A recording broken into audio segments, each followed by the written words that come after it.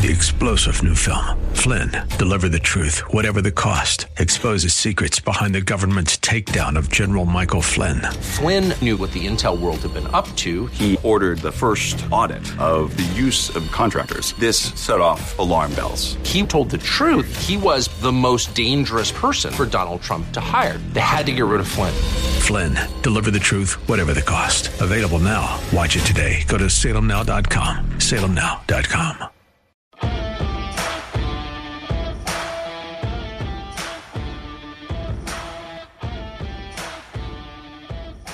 Hey, welcome back to the Bruce Hooley Show. I'm Jack Windsor. And on the line with me, I have Cleveland area conservative businessman and GOP contender for the Republican nomination in the 2024 U.S. Senate race. I'm talking about Mr. Bernie Moreno. Bernie, welcome to the show. How are you this morning? Hey, good, Jack. Thanks for having me. I got to say, I spend more time in Columbus now because it's a lot easier to get around the state. But my home is in Cleveland, but I have a place here in Columbus where I probably spend 5 out of the 7 nights a week now. That's awesome. You know, I think you had mentioned that previously, and I really need to acknowledge that because I think that's important. Columbus is obviously a hub for political activity and a great place to start from when you're traveling all over the state, which I know that you're doing. Before we jump into the statement you released yesterday, what's been going on the campaign trail? Going really, really well. So we're out. I'm out all over Ohio, about 2,000 miles I cover a week all over Ohio. We've got donors in every single county, which is a big deal. You know, remember, I've not held public office. I've never been on a ballot. My 2 opponents have, and yet I would guess they haven't even hit half the counties in terms of having donors. We have them in all 88. We have county captains in every county. We have about 250 grassroots endorsements, both more than both of our competitors. And we were the number 1 fundraiser in the entire country last quarter. So we're doing really, really well. Very confident where we're at, but it's not going to be easy to take out Sherrod Brown. No, it isn't, particularly when the mainstream media loves to cover for him. But you're having none of that. I got a statement from you yesterday. You responded to – I shook my head as I read it, and then I went to the Fox News story and read the story, and I'm just going, man, oh, Manischewitz. Tell us – I'm going to let you take over from there. What did Sherrod Brown do, inconceivably, and what do you have to say about it? So he got a grant to take our money, our taxpayer money, to fund drag queen shows for children. $750,000, $750,000. Now, Jack, this is not only morally reprehensible because it should never have been controversial, should never be controversial. We do not sexualize children, period. Hard stop. That should never, ever be something that anybody even utters anything different than that. That's number 1. But secondly, to use our money, our taxpayer dollars, our hard-earned money that we work for to subsidize that, to pay for that is disgusting. And then third, we have lots of needs here in this country. I mean, we have homeless vets. We have kids that go to bed hungry at night.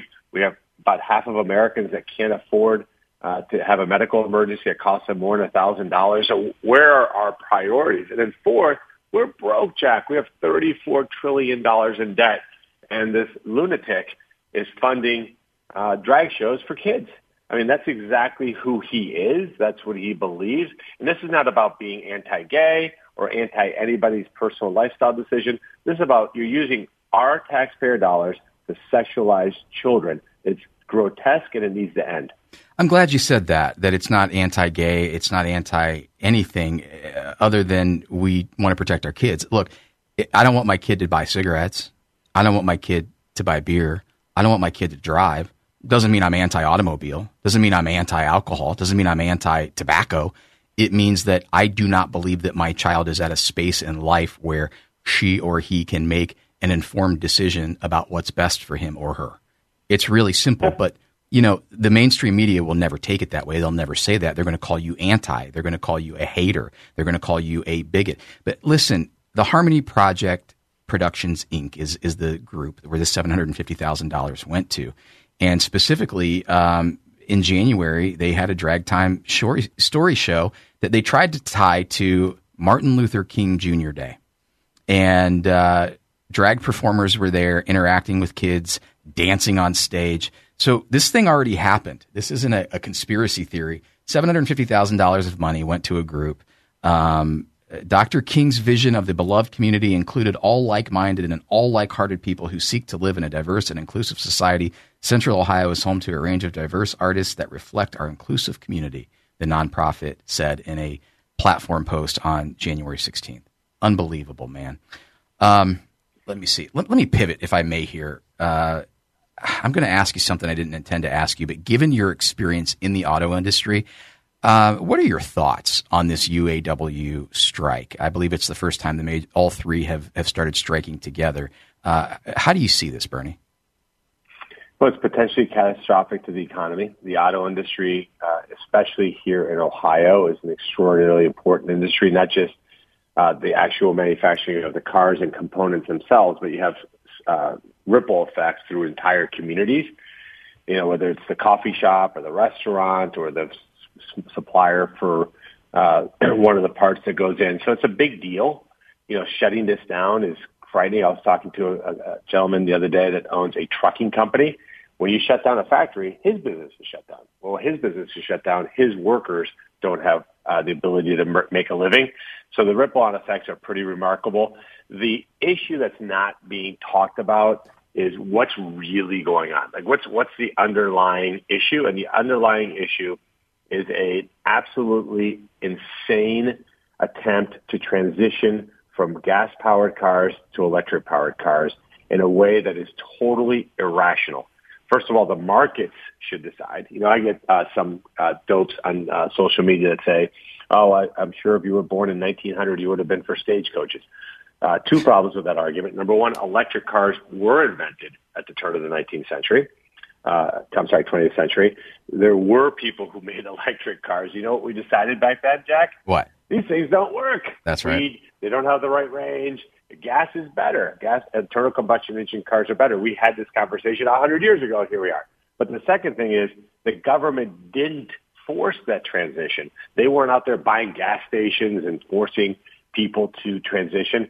This should all happen naturally because of market forces. So what's happening is that, number one, the U.S. taxpayers are paying an absolute fortune, trillions of dollars it's going to cost to move too rapidly towards electrification. Secondly, the winner in this transition by a mile is China. They control most of the baseline materials. And number three, the consumers are not having it. So the car companies are having to pay people to buy cars. So in the case of Ford, they're losing about $50,000 for every electric car they sell. That's their loss on that car. Ford will lose about $5 billion this year selling electric vehicles. So what is really at stake is the car companies are saying, hey, we want to pay workers a little bit more money, which I'm in favor of course, American workers doing better, being able to provide for their families better. But they can't do that and meet the targets that the government wants. So what's the solution? And this is where Sherrod Brown should be singing at the top of his lungs about this. Let's get rid of all these electric car mandates. Let's get rid of all these incentives. Let's freeze the CAFE standards for the next decade. And then the car companies can pay their workers more money. But he won't say that because he'd rather have the climate cult after, in his side than the American worker on his side. And that's who Sherrod Brown is. And that's, Jack, how we're going to beat him next year and retire him for good. Very, very good and thorough analysis. And I agree with you. This really is about EV. I guess the irony in it is you have government officials and bureaucrats who have trillions of dollars of debt that are trying to tell American consumers how they ought to spend their money. I mean, that's lunacy to me. Think about this for a second. About this for a second. So the first part is they confiscate as much of your money as they can get. And then the money that they don't confiscate, they want to tell you how to spend. Yeah, that's it in a nutshell. Bernie, we've got about 30 seconds left, so I'm going to wrap for now. Listen, I appreciate you coming on, and I know that we're going to talk to you in the days and weeks ahead. continue to do what you're doing, and thanks for spending some time with us this morning, or actually this afternoon. My pleasure, Jack. Anytime. All right. So up next, I'll be talking with Mehek Cooke, and Mehek and I are going to dive deep again into State Issue 1. Why? Because it's important. And I can't think of a more important issue that we've had in the last 30 years in Ohio elections. So more on that.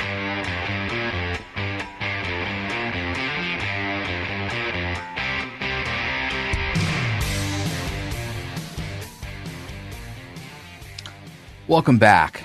Time flies on this show sometimes, particularly when we have amazing guests. Whatever you're doing right now, stop and write this down. SeeTheLanguage.com. SeeTheLanguage.com. Go there, read the page, share the page. You know, in the Bible, it says, God said, let there be light. Well, there was light. We're made in his image, which means our words matter. It's why at the top of the show, we prayed, because words matter. We prayed for Bruce. We love you, Bruce. And we're expecting that things are going well, and we expect to hear from you soon. When you're talking about the law and constitutional amendments, words matter. What does it state? What does the proposed amendment state? What doesn't it state? And what does it mean? What does the legal precedent say it means? One of the most powerful conversations I've had on this topic in a while is with a constitutional lawyer. And you know what he said? He said the United States Constitution didn't say anything about abortion. Yet we had Roe v. Wade. Because there are certain things that are inferred, and then those inferences are applied, and legal precedent then takes over. Well, we're going to talk about what Issue 1 says, doesn't say, and what it means with my next guest, Mehek Cooke. She is a spokeswoman for Protect Women Ohio. She is a mom. She is an attorney. She's a political commentator.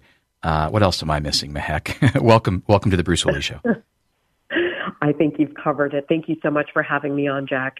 It's an honor to have you. Thank you for spending time with us. Let's get right to it. What does this proposed amendment not do, and why is that dangerous? This proposed amendment is an anti-parent amendment. It eviscerates parental rights. It allows for on-demand abortions, including partial birth abortions. It removes health and safety standards for women. And we don't have to look any further than what happened in Michigan. In Michigan, the ACLU and extreme leftist groups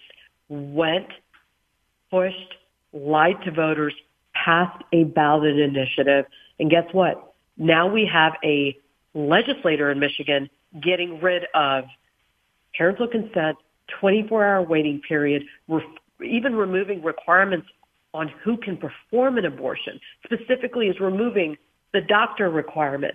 This is what we're in store for in Ohio if this issue passes. Let me be very clear. This is about much more than abortion.